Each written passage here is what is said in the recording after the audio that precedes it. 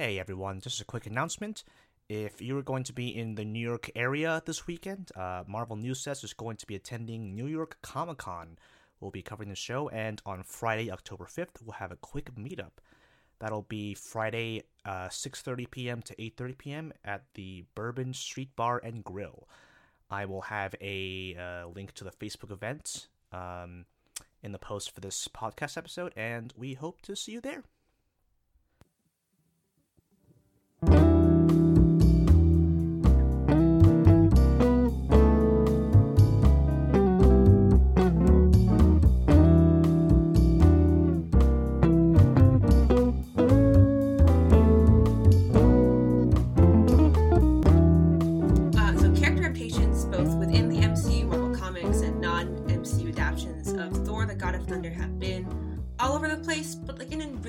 Way. Sometimes he's super campy and very Nordic. Sometimes he's really dumb.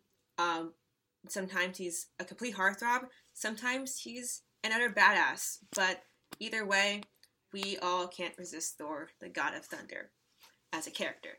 However, this also applies to MCU's Thor trilogy. Each Thor film is special in its own way. Yes, even the Dark World. However, the Thor franchise has been one of the most mixed out of the MCU, and as a result, it can be really hard to find out the thread line in Thor's journey and where his character arc begins and where his character arc ends. The Thor trilogy essentially has had 3 different directors and 3 very different films. It's the least consistent, but today on AP Marvel, we're going to see if we can find any through lines in Thor's journey. I'm Izzy, and joining me today is Chris. Hey, I'm Chris. What's up? Anthony. Hey, I'm Anthony. What's up? Copycat. Joining us today is our final Stuco teacher, finally on the show. Her name is Erin. Yeah, I'm Erin. What's up? All right. So, as context, Erin teaches the Stuco with me, and we have with the inclusion of her, we have finally gotten all 6 Stuco teachers on the podcast. Yay! I guess, Erin, do you want to tell us a little bit about yourself? All right. Well, I go to Carnegie Mellon University, like everyone here. I'm a computer science student, and I'm a sophomore. And Thor's my favorite Marvel character. So, yes. Which is why we are all here today. Mm. And so, I guess to start off, before we go in depth into these movies, I guess we can all just go around the proverbial table and talk about our impressions of Thor, as a character, as a trilogy, just an overall impression of Thor throughout the MCU so far. Sure. I mean, I remember, similar to how Iron Man was a lot of people's first introduction to that character in the mainstream, the first Thor movie was kind of ours, and I feel like people have kind of been ragging on that first movie by Kenneth Branagh. It was very over the top, Shakespearean, and if you look back, his eyebrows are dyed blonde, which is very strange. Hate that. Yeah, I hate bad the times eyebrows. for all. Make that movie the worst. Yeah, sure, if you want to oversimplify it that way, but I mean, I feel like pre Ragnarok, Thor kind of had a reputation of being a kind of a lame character compared to everyone else. I don't know. He was very he had a smaller role in the first 2 Avengers movies, I feel.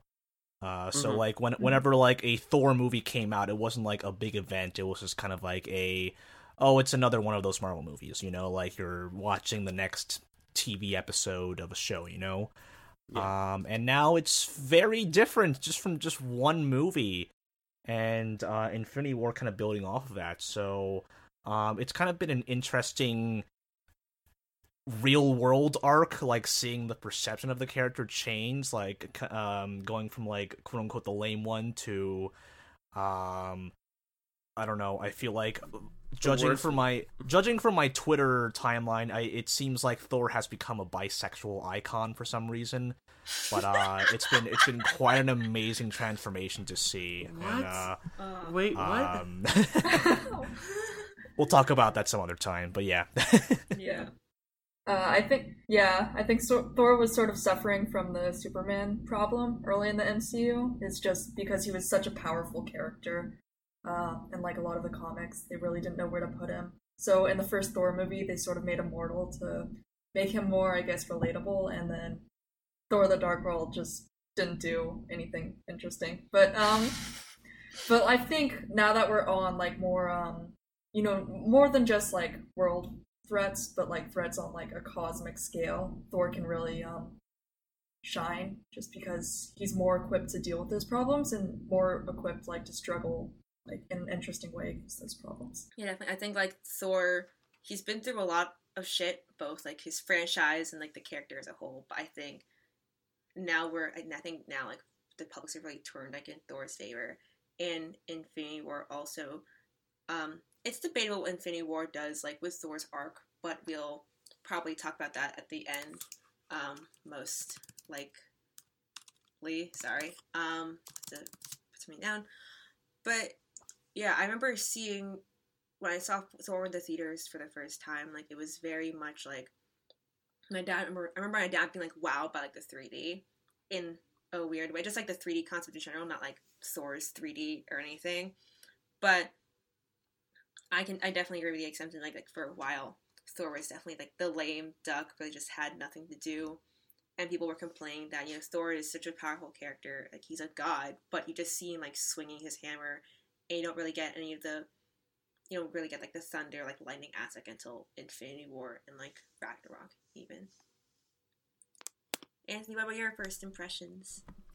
I kind of saw it. I didn't see it in theaters. I saw it after everyone else, and I was just kind of like, "Oh, this is cool." I mean, I don't really remember it, but it definitely wasn't my favorite of the first series. It just kind of was like meh to me, because I've kind of seen that fish out of water story before, and I'm like meh. So. And, like, Thor always was kind of, like, my least favorite character up until Thor Ragnarok, where now he is my favorite. Like, he's in, like, my top 4 characters. Did anyone have any feelings during the Iron Man 2 post-credits scene where, like, you see the hammer? Like, was anyone like, oh, shit, they're gonna show Thor? Or it was like, oh, cool, a hammer, I guess. I mean, I was kind of in between because I didn't know it. I was excited in like, oh, I get to learn about this new character and they're expanding the universe now. I'm trying to remember if I saw it like in theaters, because I don't think I did. But I kind of was just like, oh, I expected this. Yeah, I saw Iron Man. Profit. I saw Iron Man 2 in theaters, but like my parents didn't know that post-credit scenes were a thing, so I ended up not watching. I ended up reading about it. And I was thinking, like if I was like if I was the Marvel fan that I was right now, when I was like 12 when I watched this, I would have been like freaking. I feel like I would have been like freaking out. But if you were also a Marvel fan, then as you are now, you also would have known that there was a Thor movie coming. That's also true. But yeah, I think. Yeah, I might have been too young. I think what makes. Like, I mean, we'll talk about this more in the end credits episode, but what makes the hammer scene like much more impactful back then was that no one was really paying attention to everything else behind the scenes. But now what makes more end credit scenes more interesting is stuff that's going on behind the scenes that's not public, like even the tiniest bit of information. So like that hammer scene is probably like meh compared to like everything else, and even if you were paying attention, it probably was meh. Meh is such an academic term that we're really using it so many times. Yeah. Meh. AP meh. So throughout like this episode, I want to go into each of the 3 Thor movies, and I think I also definitely want to get into Infinity War because there's a bunch of debate, I think, with Thor around that, and just really go into them, like not only explore like, how we felt like personally, but like how Thor was in those movies, and sort of try to all congregate and come up together with maybe something concrete that we can take away, as we do in any AP Marvel episode. So obviously we will start at the beginning with Thor, and I remember, I mean, in general, was the first Thor movie. I remember being like pretty. It was still pretty fun, but this, I think, it's the fine. perpetual. It's fine. It's fine.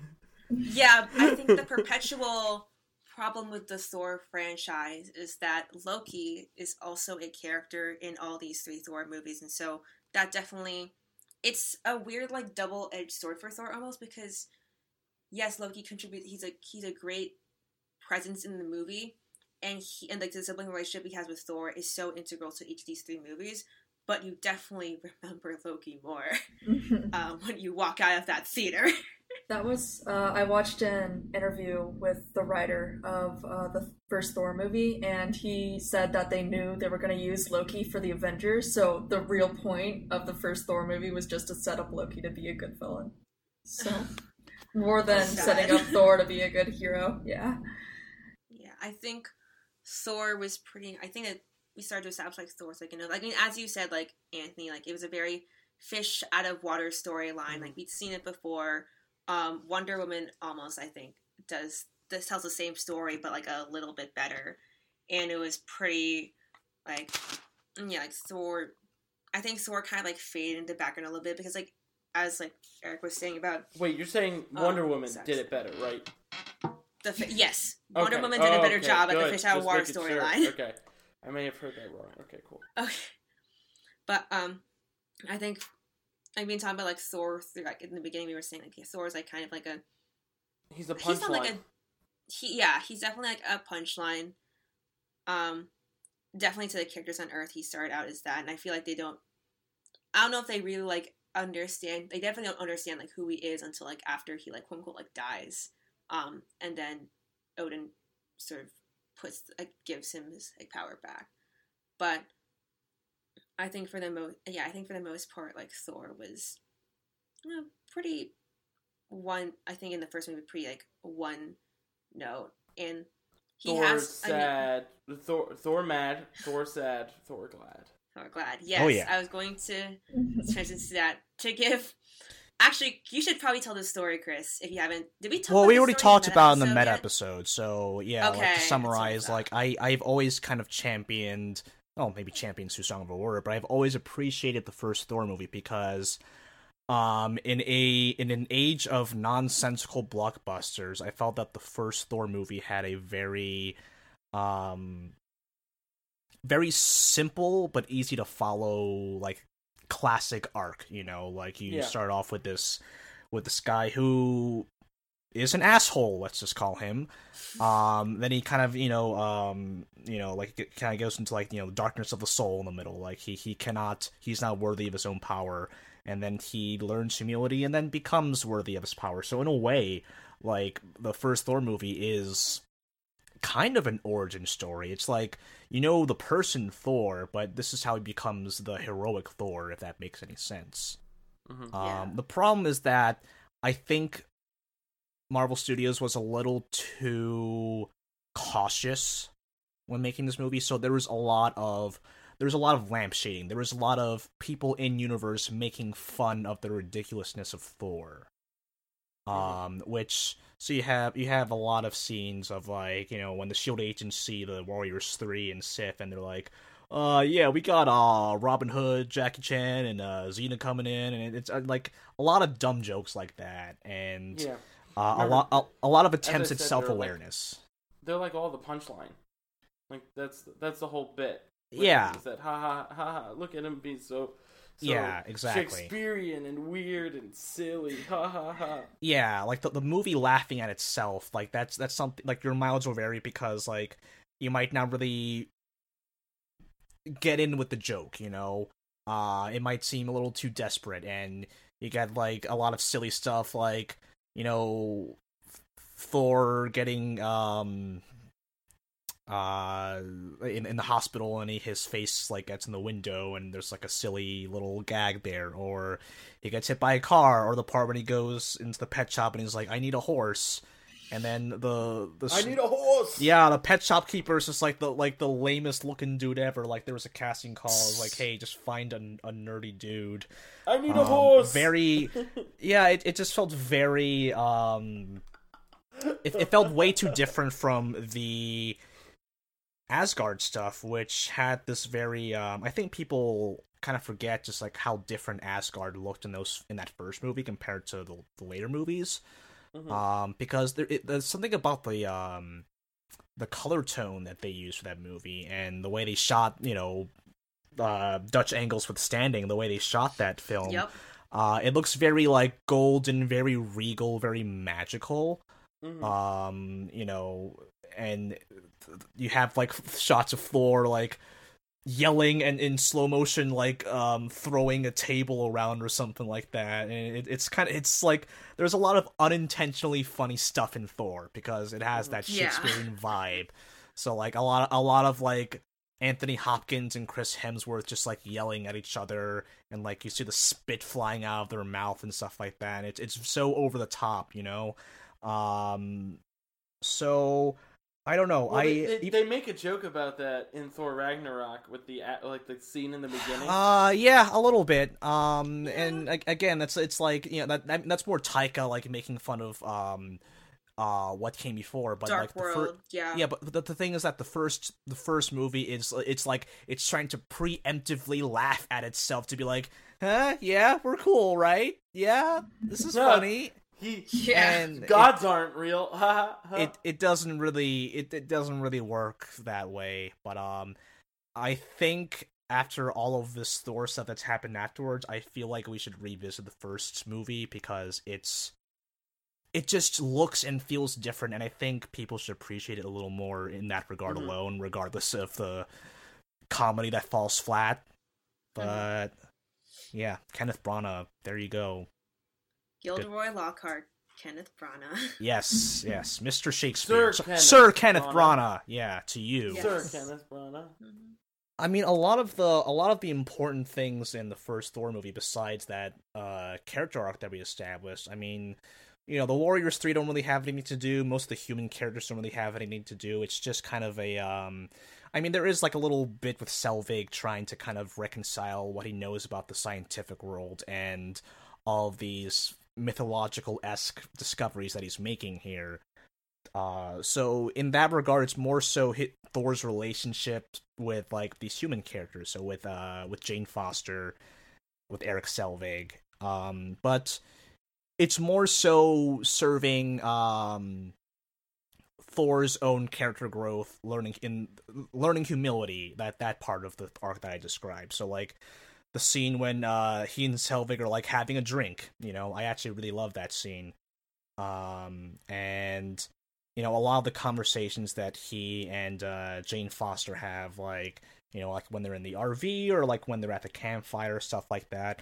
And we've talked about a lot of these scenes in previous episodes. Like we talked about the romance between Thor and Jane Foster, and then the whole Anthony, you and I talked to Betsy about the science aspect of that campfire scene. So a lot of it just had to do with setting up that part of the universe, not really so much Thor's character arc himself, because when Joss Whedon picks up the baton in Avengers 1, like, he doesn't really do a lot with that. It's more so like, hey, Thor touched down on Earth, and now Earth knows that there are, like, crazy aliens all over the place. Mm-hmm. And then, I don't know, I didn't want to talk too much about Loki, but, it's a very meaty film for him as well. Yeah. I think Loki will eventually come up no matter which movie we discuss. Yeah. And that... Especially the Dark World, where he's, like, the only good part. Yeah. That's actually a great segue into Thor the Dark World. Loki the Dark World. Yes. Can I introduce this movie with literally what, like, my first viewing of it? Sure. So, as you all know, all other than Chris, the three of us here have taken the class, and when I first took the class and Chris was teaching, I have not seen Thor: The Dark World. This was 2015. Yeah, 2015. Yes. Fall of 2015. 2015? Yeah. Correct. I did not see Thor: The Dark World at that time.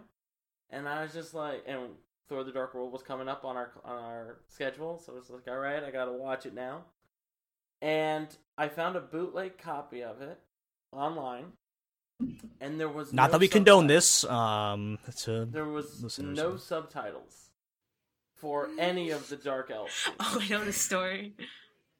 And I didn't need any subtitles because I still understood what the fuck was going on, but also didn't care. So I don't know if that's a good thing or a bad thing. And I'm gonna go with it's a bad thing. Yeah. Dude, I watched it with subtitles, and I still don't remember anything that they said. Yeah, I just remember conversation happened. Then explosion, conversation happened. They talk very slowly because they're speaking a fictional language that they probably learned about 5 minutes before shooting this. Yeah. Honestly, I was like really excited before The Dark World came out. Like I was like posting on Reddit. I was like, look at these clips from the movie that's about to come out. And like no one gave a shit. Like, and I was like, I don't understand why these people don't care. And then I went and saw the movie and it was like, oh, they were right. Yeah, well, I mean, I think the problem with this was that you get to a point where you're sitting in the movie theater and you see a bunch of trailers in a row, and they all just kind of blur together. So this is like after the first Avengers movie, so like understandably there are people who are just kind of marveled out. Like I personally still love Iron Man 3, but like that was the one that came in between Avengers 1 and Thor 2, so like people were not that into it, and people weren't really sure where the MCU was going after that. So like when you see a trailer to Thor 2, the sequel to a movie that not a lot of people were very fond of in the first place, that was just like a tiny little blip in the radar. And as an MCU fan back then, I also felt that way. I was like, oh, yo, the kid pushes the truck that's floating in the air and it spins around. I guess that's cool. Thor's hitting the ground with a hammer again. And then there's one part at the end where it looks like Jane Foster's about to die, and then you hear Chris Hemsworth dramatically yell, "No!" And then I was like, okay, I guess that's what that movie's gonna be then. And I feel like I watched that movie out of an obligation to keep track of all this stuff, you know? Yeah. I think you bring up a good point, because I think it was either Iron Man 3 or Thor 2 or Thor: The Dark World, but that was like it was the first movie I felt like I had to watch because like, oh, it's Marvel, right? I think I feel like I might have been Iron Man 2, but I think it was definitely like Thor: The Dark World, and I remember like feeling like, all right, and then I remember like sort of the ending happening when you see like that's not Odin, that's Loki. I remember being unnecessarily excited as a kid the first time I watched it, and then when I watched the second time, I was like, what is this? Yeah, I was just thinking like the Thor franchise definitely has the like most death fake outs of any Marvel franchise, because you've got Loki who's done it like 3 times, and then there's the Thor fake out in the first one. Way, right? Fake it out like a bunch of times or something. I mean, a lot of people die. Like, I remember thinking, like, sorry to, like, cut you off, Aaron, but I remember thinking, like, as a kid, like, out of that theater, like, oh, the third Thor film's gonna be, like, Hamlet, and Thor is gonna, like, rise to the throne, and Loki's gonna die, and it's gonna be super cool and, like, epic, and it obviously ended up, like, being super different, and I ended up not being as excited as Thor 2 as I was, like, when I first watched it, but there is an element of, like, people dying a lot in Shakespeare that sort of makes it, like, pretty funny that people, you're right, Aaron, like, there are the most, like, fake out deaths in the Thor franchise. Yeah. I don't know if that's the nature of just, like, I don't know if that's the nature of Loki or of just coincidence and whatnot. So we talk a lot in the class as well when we talk about the Dark World, about how Thor is sort of like, I guess, gotten smarter, I think is a phrase we sort of use. Like there's this line Loki says, it's like, "Oh, you lied to me. I'm impressed." And there's this deleted, and like we show this deleted scene where Thor puts down his mug gently instead of like crashing it to the ground like he does in the first Thor movie, like another. And it's a sense of like Thor becoming more human, but but I also find it interesting. Like I don't know how much that like lines, that like sort of humanness like lines up throughout like the next couple movies. I guess like I don't know if like the human element of like Thor, like sort of learning to like be like a little bit more like gentle. It still is a little bit prevalent, but definitely I think the second movie had that shine out a lot more. If that makes any sense. So the interesting thing about Thor: The Dark World and his character arc there is that it's a very flat arc. It seemed more like a demonstration of the person that Thor is now as a result of his growth in the first movie. So, I've always joked that the only internal conflict in For the Dark World for that character is his desire to bang Natalie Portman or not, because it's just about him choosing his responsibility in Asgard, or him choosing his love for Jane Foster, which of course doesn't matter at the end because they break off screen. So, so some interesting, like the only interesting Thor-centric parts were really at like the last act of the movie, the last two acts of the movie. So, first I would say him creating this plan to get Jane Foster out with the Warriors 3 and Sif and Loki. So the fact that he kind of puts together like, and it's shot like a kind of heist movie where you see them planning out the plan, and then you see the plan actually going on at the same time. So the fact that he's able to orchestrate that, whereas like in the first movie he would probably just smash everything he sees. Yeah. Second, there's the familial drama aspect of it. So when they are traveling through, I forget what one of the realm realms. it is. Yeah, it's the very dark one. It's the one like Dark World one? Svartalheim. Sure, yeah, and it's this very like extended conversation about between Thor and Loki, and like they kind of hit a few nerves with each other when Frigga, the mother, is mentioned.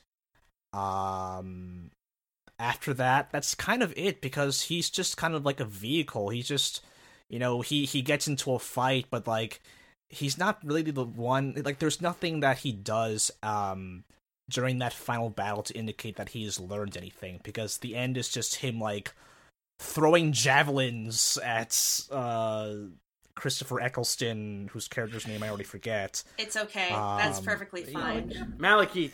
Yeah, sure. And like he's throwing the weird science things that Selvig and Jane Foster made, and that's it. And then for no reason he's like, "Yeah, Dad, I'm just gonna go back to Earth and bang Natalie Portman." And it's like there was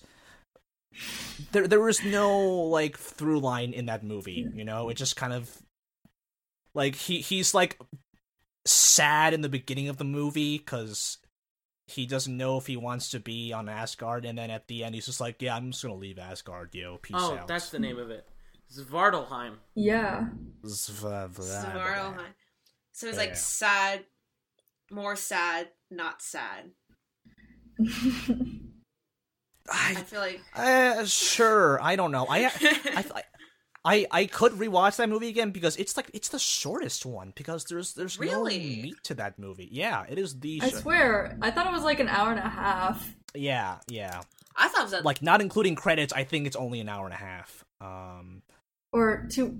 Wait, I don't know. It's at least it's not even 2 hours. It's- With so- credits, it's not even 2 hours. Is it at least So 100 fun minutes? Fun fact, all Yeah. of the realms are referenced and pictures of them are shown, except for Alfheim, which is where the light elves are. Wow, that's So so Muspelheim, fun.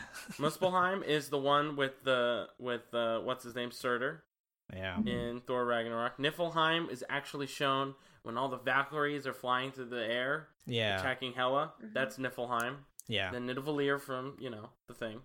And then Vanaheim, which is shown, is where the rocks things were. So Yeah. the I'm thing that actually- yeah. I'm really disappointed they never show Alfheim, because that's like one of the coolest realms you could show. It's got like candy, and it's supposed to be like this ridiculously over the top sort of place. But I think part of that is just like, at least the first two Thor movies, they're always like really scared to acknowledge, oh, this is actually sort of magical. So Yeah, and the strange part is that in the lead up to the second Thor movie, they were saying like, oh, we want the second movie to explore more of the realms, So I was under the impression that it was going to be like this crazy like road kind of movie, which was only like partially true for like a very short amount of time. Like you got like you have that scene that I talked about with Thor and Loki, and then Remember the scene with Thor and Malekith where they were hopping between all the worlds? Exactly, and the yeah, cars and were that, flying through? yeah, and that was like a very like tiny way of doing that, like it was more of a gimmick than an actual plot point or a theme. That would have been cool if they were like actually, if they made it some sort of like Lord of the Rings-esque epic where they have to like travel through the realms to like stop the convergence or something like that. But it's really just like cameo appearances and that one giant monster that's, I guess, still hopping by the end of that movie. If you remember what I'm talking about. Oh yeah, I remember that. Like Yeah. Thor comes back to Earth, he kisses Jane, and then you see like the monster like raging throughout Europe. There's spice elves in Alfheim. yeah, Alfheim is like legit. There's mermaids, and there's It's like this. farm It's like this candy. actual like Germanic like fantasy world with like castles and fairies. Yeah, and why the fuck couldn't we see that? Wait, Aaron, do you want to talk about your conspiracy theory? For Thor 4? Oh yeah, I'll talk If about you that. want. Okay, so as everyone knows, James Gunn was recently fired, and Guardians 3 was put on hold due to this. So there was a lot of controversy, like, among the actors for this. So, and also, I guess, like, how can Disney find someone to really follow up James Gunn's performance? So, like, people were saying, oh, maybe they'll get Taika Waititi. But why would Taika Waititi do Guardians 3? Because he already has, like, his own sort of film voice. He would have to create his own, like, Guardians playlist, and everyone will just compare him to James Gunn. Why would he do that when instead he's already sort of planned for Thor 4, according, like, for example, in one article I read, he and Chris Hemsworth actually sort of outlined what they do at a New Year's Eve party. Further, Thor Ragnarok and Guardians Volume 2 have almost the same, like, overall grosses. Like, it's within 20 million of each other. So you're saying instead of making it Guardians 3, they'll just make Thor 4? Yeah, and it's like, there's sort of like a gap. No, people would hate that. No, that's dumb. People would hate that. There's a It's gap not in the dumb. cosmic. It's a concept. Yeah, there's a gap It's a in concept. the cosmic part of the MCU because, like, who knows if there ever will be a Guardians 3. Yeah, I just don't know if he'd be down for that. Like, he's already making a movie by himself, like the Hitler thing. Oh. And Well, I thought he had already made that movie. And then I know he's making Wolves, which was like a follow-up for, And then he's making What We Do in the Shadows too. yeah, but I believe they're making that to a TV series instead. Oh. But he is involved with it. He was attached to Akira at some point. Yes, I thought he was live still doing action. it. It's probably still in negotiations, if I had to guess. But Yeah, he said he was. I remember seeing like I'm really interested in doing that. yeah. Wait, are we done talking about the Dark World? Yes, we are. This was the I want to talk trend. about the actual good movie, please. Yeah, the conspiracy. The conspiracy theory was a segue because I'm good at those. sort of. Wow. I don't know. But yeah, Thor Ragnarok, to no surprise, was probably most people's favorite Thor movie. Like Probably It's one of your my favorite movie. Marvel movies. yeah, it's your favorite, right, Aaron? Oh, yeah, for sure. Thor Ragnarok? Mhm. Yeah. Like, but yeah, I think we can't. I think it's. I think we can't go around talking about Thor Ragnarok without, I guess, addressing this first question. Like, there were so many drastic changes from like not just like from the Dark World and like Thor, in like Thor Ragnarok, and I will definitely say that most of them, like, were welcome. But I think all of them were welcome. yeah, There was a big thing where people were just like, I remember in 2013 or 2014, when there was that big conference where Kevin Feige came out and did the Apple keynote of like, Yeah. this is the movies that are coming out, and then Thor Ragnarok came out. There was very little fanfare for that, and as well as the fact No. The thing that made the fanfare was the word Ragnarok. But but when you look at the old logo for that, it's literally just I was gonna make that the point as Thor. well. It's literally just the Thor: The Dark World logo, but with more smoke and fire, and like it's just slightly darker. Whereas Yeah. like now it's like 80s. Yeah. synth wave. Yeah.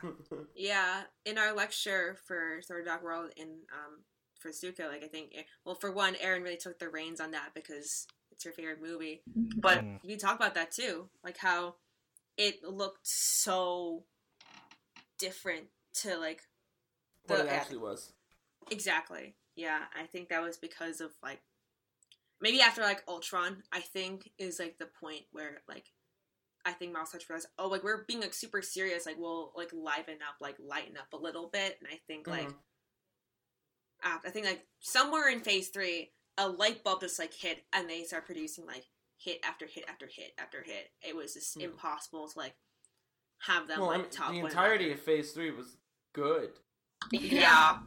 It's Oh, the most really like solid and consistent. I think Yeah. with like the division of the phases, like Phase 1, they were just trying to find out, how to make good superhero movies, and with Phase 2, they were just sort of plodding along, following what they previously discovered. And with Phase 3, they actually decided to start like experimenting with new things. So they brought on more independent directors and people, and go with more original stories compared to the other two phases. So it's definitely a real improvement. So I wanna preface, Mike, before I get into Thor Ragnarok, that a lot of what I'll be talking about is also referenced in a really great video by Movies with Mikey, which is part of the FilmJoy YouTube channel, and the title of the video is Why Thor Ragnarok is the Perfect Reboot. So I highly recommend anyone listening to check out that video. It's very good, and it condenses basically all my thoughts on what I think about how great this movie is, and what it does for the MCU, and what it does for Thor as a character, into one little 24-minute video.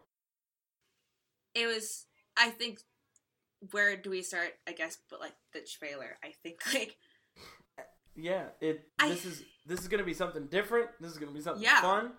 Everyone knows how bad the Dark World was and what Thor was and how people thought about Thor from Age of Ultron. It's like, we're gonna do something different. Everyone, hop aboard this train. That trailer alone was like, it was basically the scene in Pulp Fiction where they put an adrenaline shot in Uma Thurman's heart and she just like comes alive all of a sudden. Like that's basically what that was, because I think people were unfairly comparing that trailer to like, oh, this is just like Guardians of the Galaxy. I think it's very different from the which in terms of like, okay, yes, it's like lighter and funnier, There's and colors. there's like There's pop an 80s music song in it. Yeah, exactly. Yeah, but the Guardians don't have like copyright on colors and music. Yeah, music. The thing is that I feel that the tonal change was more of a reaction to the Thor movie specifically, and not so much the overall MCU. Because when you look back at like what Taika Waititi was saying about his ideas, he was saying first off, he wants Thor to be the most interesting character in his own movie. which was kind of like a side jab at the fact that like Loki was Everyone focused on Loki. Center star. exactly, Yeah. yeah.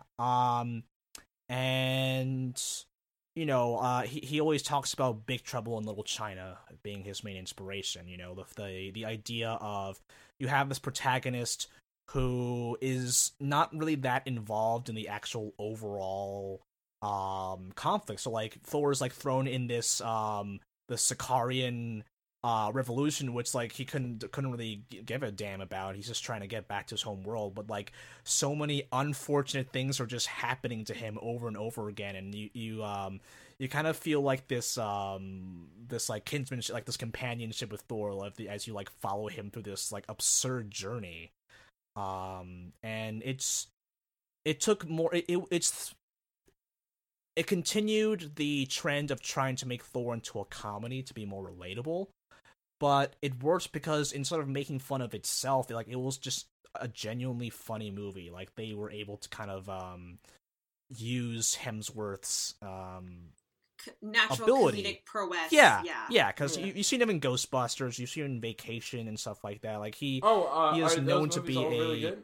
I don't know if Vacation those movies are was good, not. but like apparently he was good in them. So like, Well, okay, like Steve, Vacation was not. I heard Ghostbusters was not bad. I heard the new Ghostbusters was like pretty good, but like no one watched because of all like the shit surrounding it. Yeah. Hashtag And- the feminists are taking over. I love that. I love that. that's a whole another. Yeah. That's a whole different discussion with that. That's movie. another episode. It's interesting that you mentioned, Chris, that like it was. I forgot. I don't remember your words. You know, this is like a minute ago. Like so, like being self-aware and like being like making fun of itself, but like it actually pays off. And like and earlier when we were talking about the first story, we were saying like it kind of sort of. It was making fun of the concept in general, but like it was making fun of itself, like it's the concept in general, and just being like, haha, like we're making fun of the fact that we're very This is so shakespearean. ridiculous. Yeah. This is now a self-aware character that is just that literally becomes the god that he was. There's no more boundary between the science and magic. We're not trying to be realistic with this. We're just trying to make it good. Does that make sense? Yeah. Yeah. Oh, yeah. definitely. I mean, it's embracing the absurdity, and it's You see it as soon as he lands on Sakaar, where it starts fucking playing Imagination. yeah. When he's exactly. on like the little thing, and he's going to like the joke, like the homage to the ferry boat ride and Willy Wonka in the Chocolate Factory. Also, Yeah. just the language, you know, the way that Thor and Loki actually speak. It's less Shakespearean prose, and more just like, I mean, like Thor says "like" in most of his sentences, and he kind Thor of is has a like this kind of teenager. silly. Exactly. In, yeah. In the video I'm referencing, he kind of calls Thor like relates him to the OC, like a character from the OC who's like actually a bumbling idiot and says "like" all the time. Yeah. So it's that's funny. Yeah, it's an interesting take on that, like especially when you compare the first time you see adult Thor in Thor 1, when he's like about to be crowned king and he has the ceremonial helmet and he's like all cocky and like kind of reveling in all of the glory. And then when he actually becomes king at the end of Ragnarok, he just kind of turns around, looks at all his people, and he gives like the most awkward wave ever. Like it's like a very stark contrast, you know, like the humility really shows in like this very big way, and I think the language kind of helped ease us into that, because when you did a big part of like showing his humility as well, combined with all the humor and stuff. Yeah. And the thing about like rewatch that scene in Avengers 1 where Thor like extracts Loki from the shield Quinjet, and they're talking on this rock like in the middle of the forest or something like that, and it's like a 3 to 5 minute scene, and it's just kind of Thor and Loki like kind of catching up and like getting all of these they're getting all these things out of the air, but the way they talk, you can just imagine Joss Whedon like at his keyboard just like gleefully typing in as the most like Shakespeare ass shit ever. Like He is full of You wanna do Get Help? himself. Hey, you want to do Get Help? Don't do Do I- Get help! Let's not Do I Get look to Help. be in a gaming mood? And it's like stuff like that, and it feels so strange just watching that now, compared to Get Help, I guess. When I was a child, Loki knew I loved snakes, so there was a snake crawling around, and I picked up the snake and I was admiring it, and then he transformed, and then it bit me, and he transformed back into Loki, and it's like Blah, it's freaked me! out. Yeah. Yep. Just telling that story is perfect and kind of encapsulates what the drastic change in dialogue is in this movie. Mm-hmm. I think like the most, I think one of the most telling aspects to see how much like see what Thor Ragnarok did for the Thor franchise as in general was like all the meaning and significance behind everything. Almost like, for example, like the song they play like the immigrant song like in the trailer, and then they use it in like the first scene of Thor Ragnarok, and then it comes back again when Thor is fighting Hela off in like the final battle, and like just the fact that they made significance of that song, like it mattered in this movie. Mm-hmm. I think just shows like that the one thing that one like big thing that they changed was like they just put more care into it. Like Taika Waititi sort of Taika Waititi sort of like fleshed out Thor a lot and like made him like a character who really does like learn and who's quotable and who's memorable even. Like I was in my one of my English classes and I almost quoted Asgard isn't a place, it's a people, because it just stuck out that much more to me. Come on. Was it like that's They were talking about like the different definitions of like it was like they were talking about the different definitions of like science as a science writing class. So they were talking about the different definitions of like science like the study and like the biology, the chemistry, and then the science like the scientists studying like these sciences. So like it's a micro macro in that sense. It's like I almost quoted like Asgard isn't a place, it's a people, and I was like, no, don't. I was like, nah, it's fine. I don't know enough about what I'm learning. So kind of going into a little bit more on Thor's.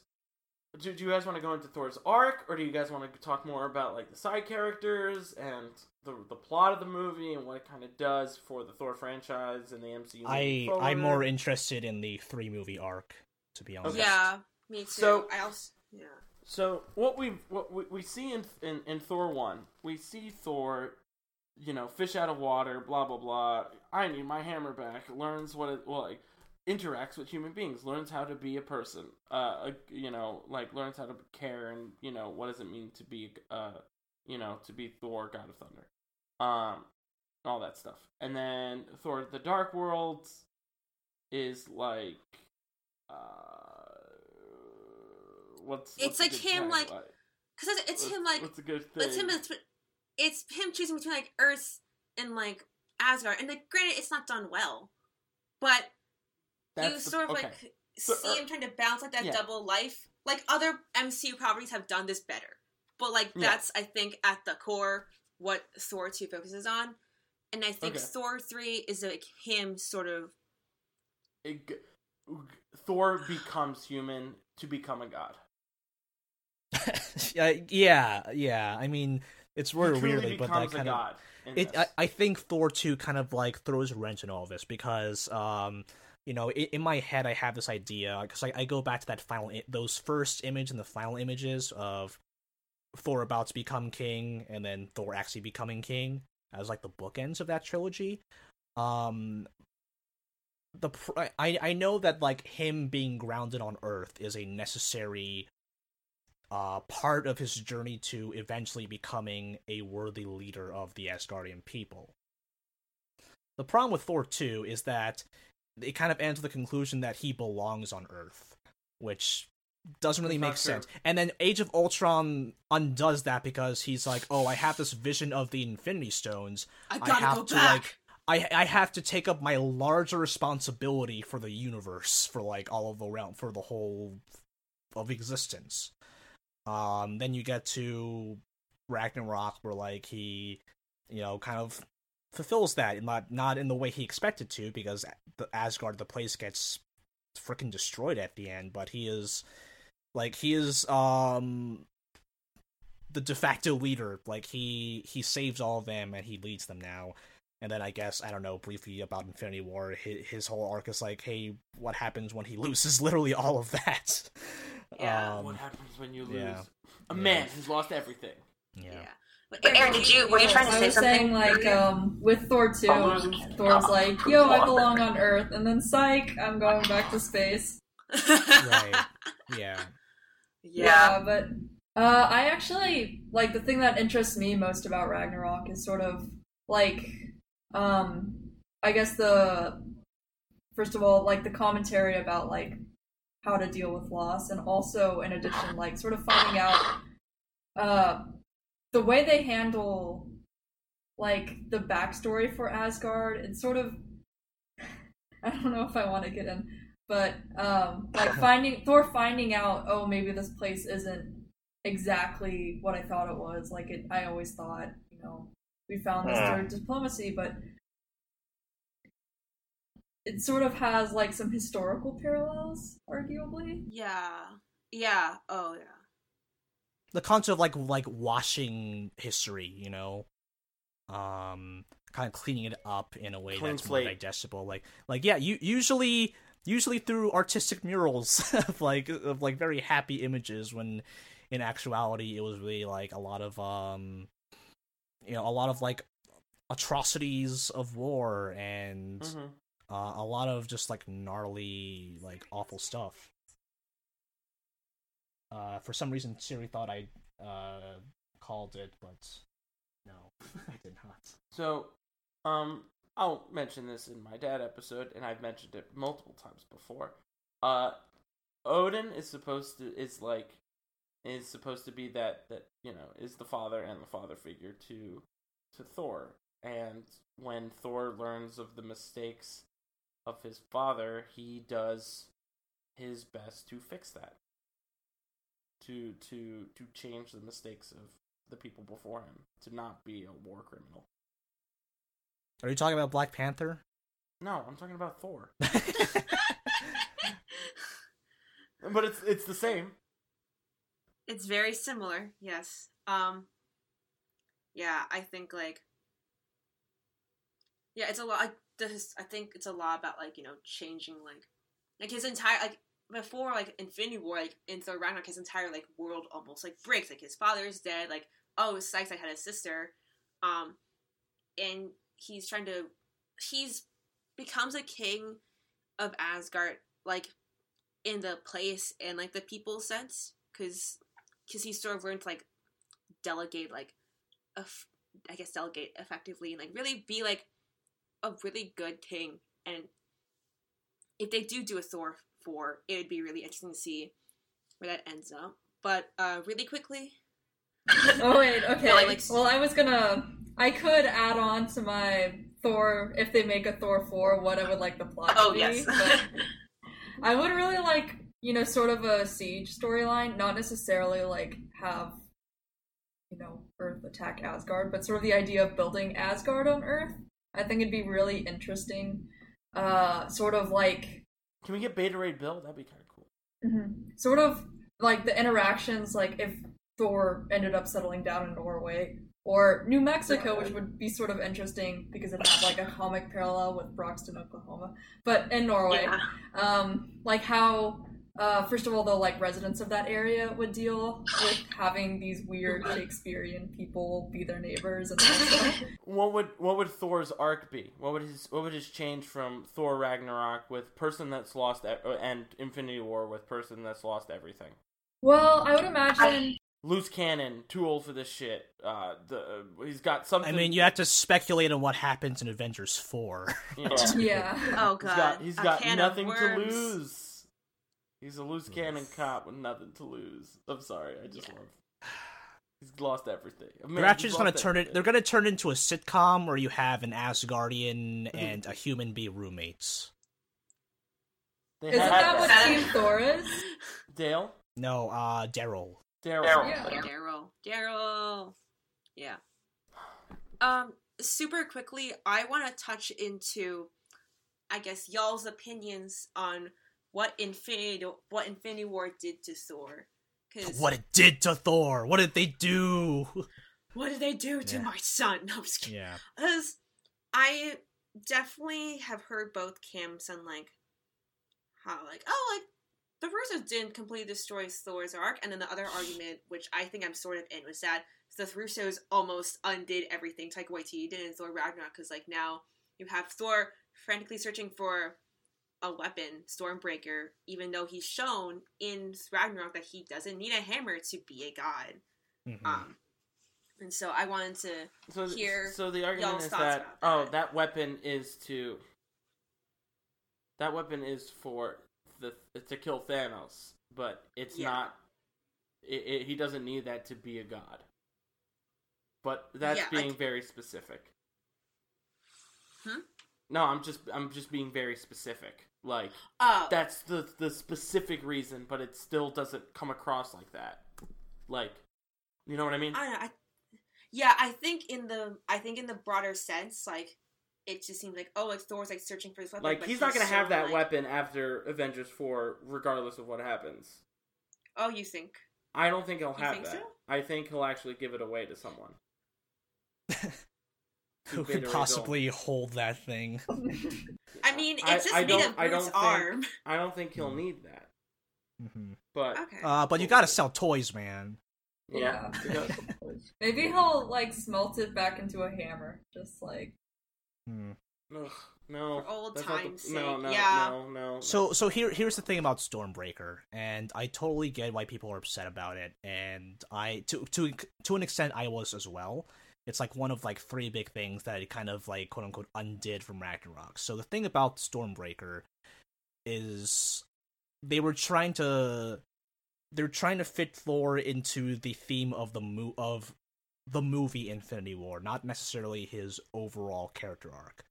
Because a big theme of Infinity War was willpower, right? Like it's all about, like, Thanos having the willpower to, like, do what he believes to be the thing that has to be done, and everyone else's willpower to stop him at any cost. And, like, are you the god of hammers? Yeah, and most what? Yeah, most of the characters are not able to, like, make sacrifices, whereas, like, Thanos was, that therefore he wins, which we already talked about. It was kind of a dubious theme, and kind of cynical, but when you look at Thor, like, holding the door open, like, holding the like, when he's letting the energy of the star, basically of the dying star, basically go through him, that was meant to be like, okay, this is what Thor's story is about. It's about his willpower, how far he's willing to go to defeat Thanos, because Thanos, like, just decimated everything that he had.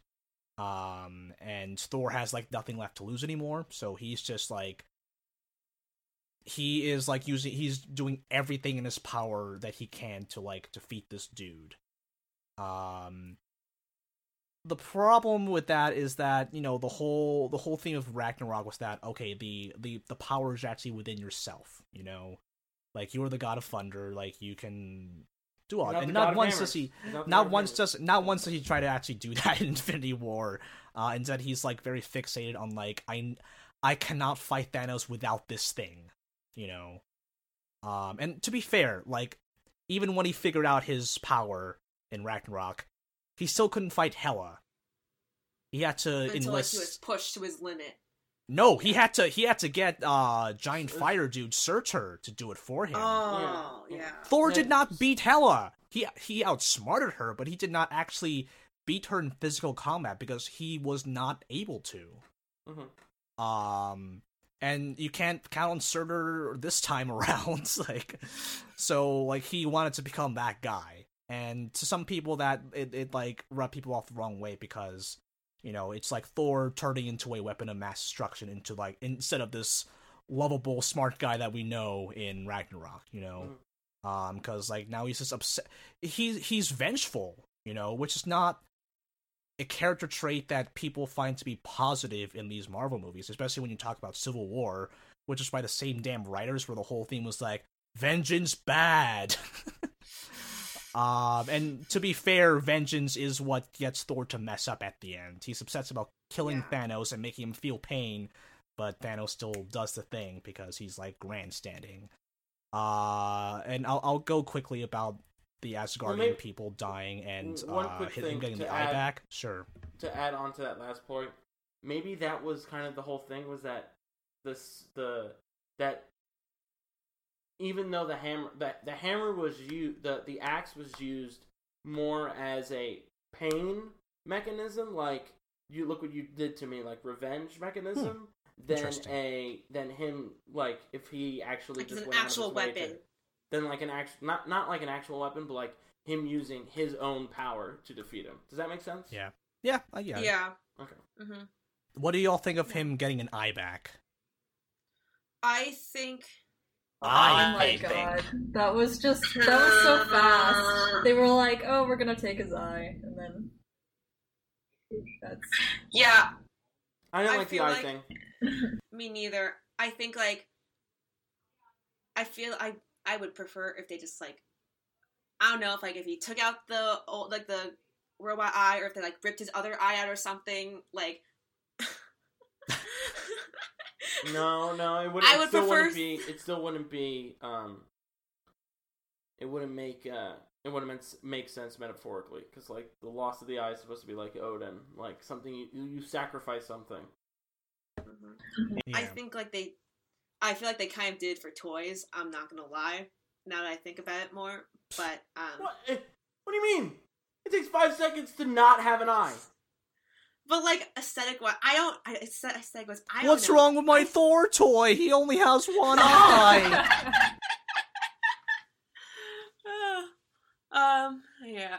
But just to quickly wrap it up, I have 2 questions for all of you, because the third one, I know everyone's answered for already, probably.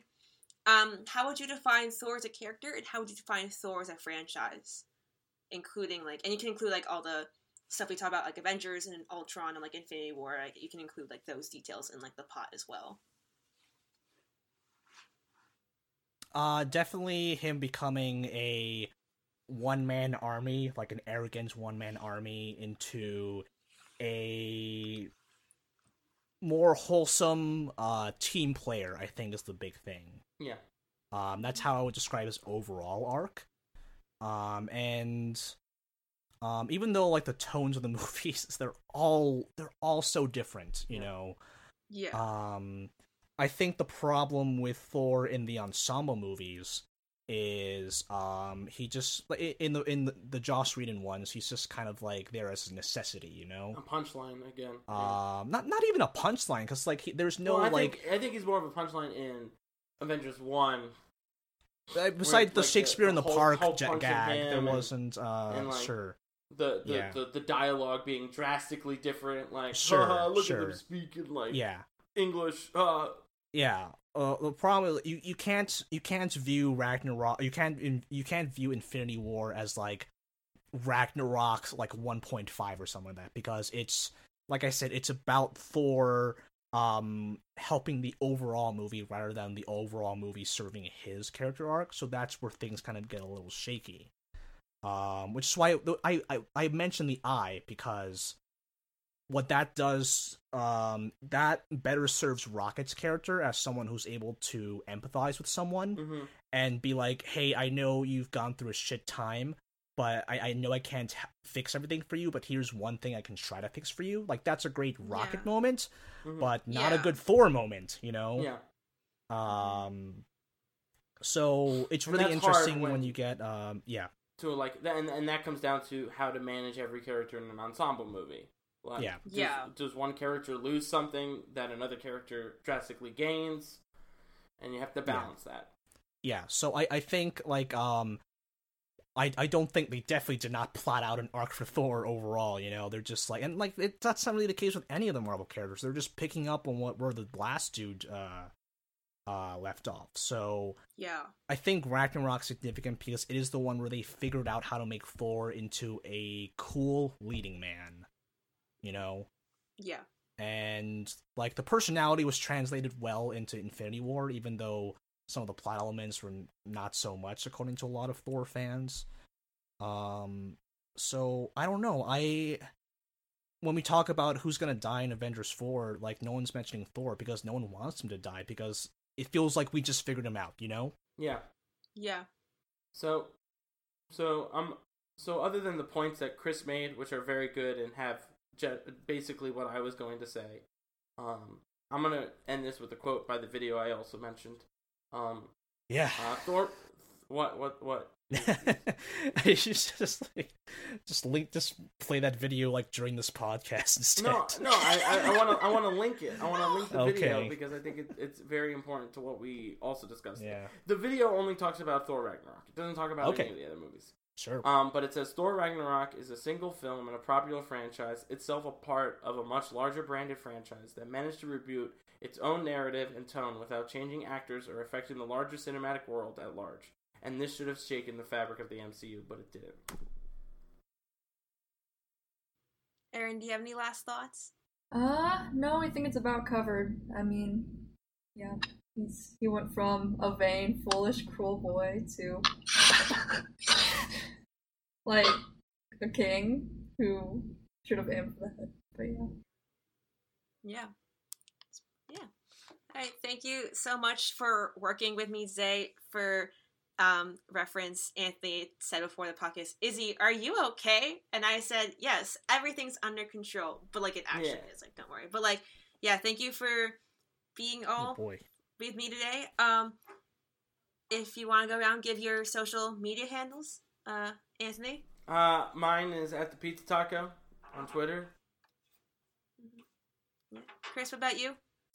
You can find me at Compenderizer. I might be wrong on the schedule. I have to look it up later. Maybe I'll edit this out later, but I think I might be at New York Comic Con by the time this is out. So if you're in New York City, HMU. Aaron, is there anything you want to plug? nope. I didn't realize I had Twitter for this. Are you pulling another Thomas in that you just don't want to be found? Yeah. Well, I mean, I have a All Facebook, right. but I don't have any other. Yeah. Yeah. No Insta, no No Twitter. LinkedIn. Oh, I have a Oh my god. Holy shit. Guys, Venom comes out in like a week and a half. What? Yeah. Venom comes out next week. Yeah. I think what I have planned for that is not only an episode examining the actual movie, but also just examining the existence of the movie, because I know Thomas will have a lot of thoughts about this, so look forward to that at some point. Yeah. Yeah, I think basically we have a Facebook group for people who take Nestuco, and it's going to be either #WatchVenom or #BoycottVenom, and we'll see what happens. Come on, that's such a stupid thing. I came up with it initially. That's true. Because I also didn't witness any of it. The only reason also why I'm thinking about like just bootlegging it is because like the turd in the wind quote. They're not doing anything malicious with this movie. At worst, it's just a dumb thing that no one's gonna watch. There's no need to protest against the evils of the Venom movie. Look, we'll go in. Goddamn. We'll go into that. It's okay. We'll go into that story in a couple weeks. I got Movie Pass. I'm just gonna watch that for free. Failing industry. Actually, like next week. But yeah, as always, you can follow me at Delirlin.